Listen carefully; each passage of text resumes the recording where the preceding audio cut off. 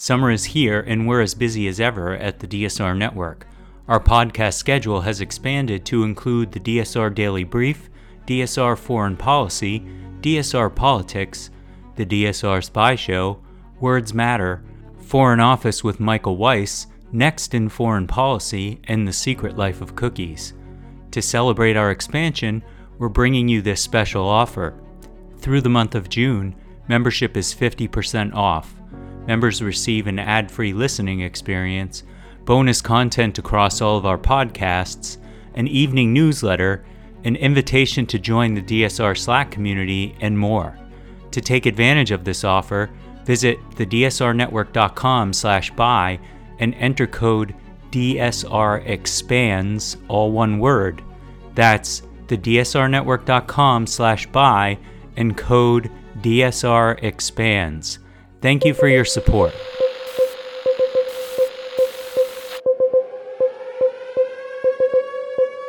It's June 30th, 2023, and this is your DSR Daily Brief. I'm Chris Cotnor. Our top stories from international outlets this morning. The U.S. Supreme Court overturned race-based college admissions. The landmark ruling is a major blow to affirmative action, a policy that has been used to increase diversity in higher education. The decision was made in two cases, one involving Harvard University and the other the University of North Carolina. In both cases, the court ruled that the university's race-conscious admissions policies violated Title VI of the 1964 Civil Rights Act, which bars discrimination based on race, color, or national origin. The ruling was met with mixed reactions. Some, including former President Donald Trump, hailed it as a victory for colorblindness and meritocracy. Others, including President Joe Biden and Harvard's President Lawrence Bacow, expressed disappointment and warned that the decision would have a negative impact on diversity in higher education. It is unclear how the ruling will affect admissions at Harvard and UNC or at other universities that use race-conscious admissions policies. However, it is likely to lead to a decrease in the number of Black and Hispanic students at these schools. The ruling is also likely to have a ripple effect on other areas of society where race is a factor, such as employment and housing. French President Emmanuel Macron will chair a government crisis meeting later Friday, following another night of violence in the country after a teenager was shot dead by police. The unrest, which has been ongoing for 3 nights, has seen protesters burn cars and trash cans and loot stores. On Thursday night, 667 people were arrested and 249 members of law enforcement were injured.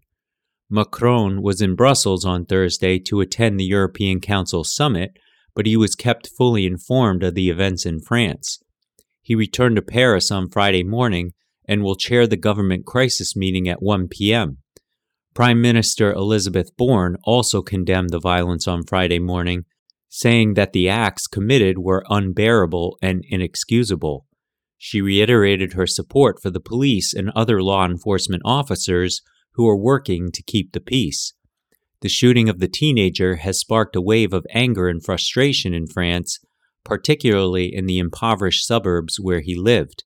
Many people believe that the police officer who shot him used excessive force. The top officer in Ukraine's armed forces, General Valery Zaluzhny, has expressed frustration over the lack of necessary resources for Ukraine's counteroffensive against Russia. In an interview with the Washington Post, Zaluzhny highlighted the need for more weapons, including modern fighter jets and artillery shells, to effectively combat the occupying Russian forces. He conveyed his concerns to his American counterpart, General Mark Milley, on a regular basis and emphasized the consequences of delayed support. Zaluzhny called for urgent action as lives are lost every day due to the lack of decision-making on providing necessary resources.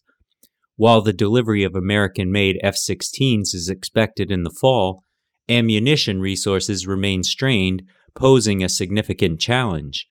Zaluzhny also discussed the need to adhere to the NATO doctrine, which requires air superiority before launching ground-based operations.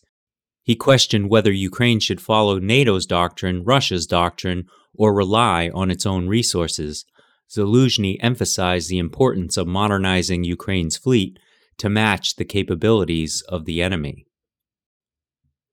Elsewhere, the United Nations General Assembly has passed a resolution to create an independent body responsible for investigating the fate of over 130,000 missing individuals resulting from the Syrian conflict.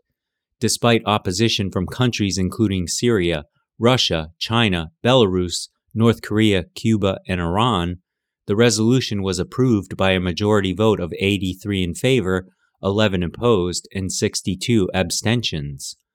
The resolution acknowledges the lack of progress made in addressing the suffering of families and loved ones of missing persons after 12 years of conflict. Under UN auspices, the resolution authorizes the establishment of the Independent Institution of Missing Persons in the Syrian Arab Republic, aimed at providing answers regarding the fate and whereabouts of the missing and offering support to victims, survivors, and their families. The new institution will prioritize principles such as impartiality, transparency, confidentiality, and the inclusion of victims and their families.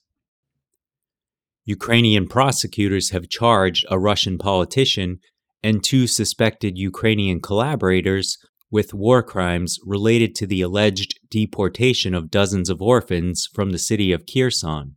The charges come after an investigation conducted in collaboration with the International Criminal Court. Ukraine claims that over 19,000 children have been illegally transferred to Russia or Russian-held territory. The ICC issued an arrest warrant in March for Russian President Vladimir Putin and Russia's Commissioner for Children's Rights, accusing them of illegally deporting hundreds of children from orphanages in Russian-occupied Ukraine. If proven, the alleged deportation of the orphans is a violation of the laws and customs of war under the 1949 Geneva Conventions and punishable by up to 12 years in prison under Ukrainian law. The U.S. State Department has approved the sale of $440 million in ammunition and spare parts to Taiwan as tensions between Taiwan and China remain high. The sales, requested by Taiwan's representative office in the United States, includes $332 million in 30mm ammunition and related equipment, as well as $108 million in spare parts for wheeled vehicles and weapons. The Defense Security Cooperation Agency stated that the sales will not upset the military balance in the region, but will improve Taiwan's security and assist in maintaining political stability. Taiwan's defense ministry welcomed the sales, emphasizing the need to strengthen resilience against China's military expansion and gray zone tactics. In lighter news, mail delivery in a Kansas neighborhood was suspended for nearly 2 months due to a reported vicious dog, although residents in the area claim no knowledge of such a dog. The residents of the 3000 block of South 46th Terrace in Kansas City had their mail delivery halted on April 29th, when the local post office sent a letter stating that a dangerous dog was posing a threat to mail carriers. However, neighbors have stated that they have not seen any such dog in the area. The residents were informed that community cluster mailboxes would be installed at the end of their block, but the mailboxes were delayed for several weeks. According to Mark Inglet, a media relations spokesman for the U.S. Postal Service, mail delivery would resume as the issue with the dog had been resolved, without providing further details. If you have a strange, heartwarming, or pick-me-up story that you'd like to share, please email us at podcasts@thedsrnetwork.com. The story should come from a reputable news source and be verifiable.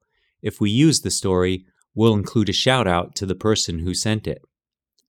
That's all the news I have for you this week. Be sure to rate, review, and subscribe so that more people can find the show. If you have a tip, topic, or correction you'd like to flag for us, please email us at podcasts@thedsrnetwork.com. Members of the DSR Network will receive an evening newsletter version of the DSR Daily Brief. If you'd like more in-depth analysis of these issues, Along with the sources for today's episode, be sure to follow the links in the show notes and tune in to our sister podcasts on the DSR network. Stay safe and stay tuned to the DSR Daily Brief.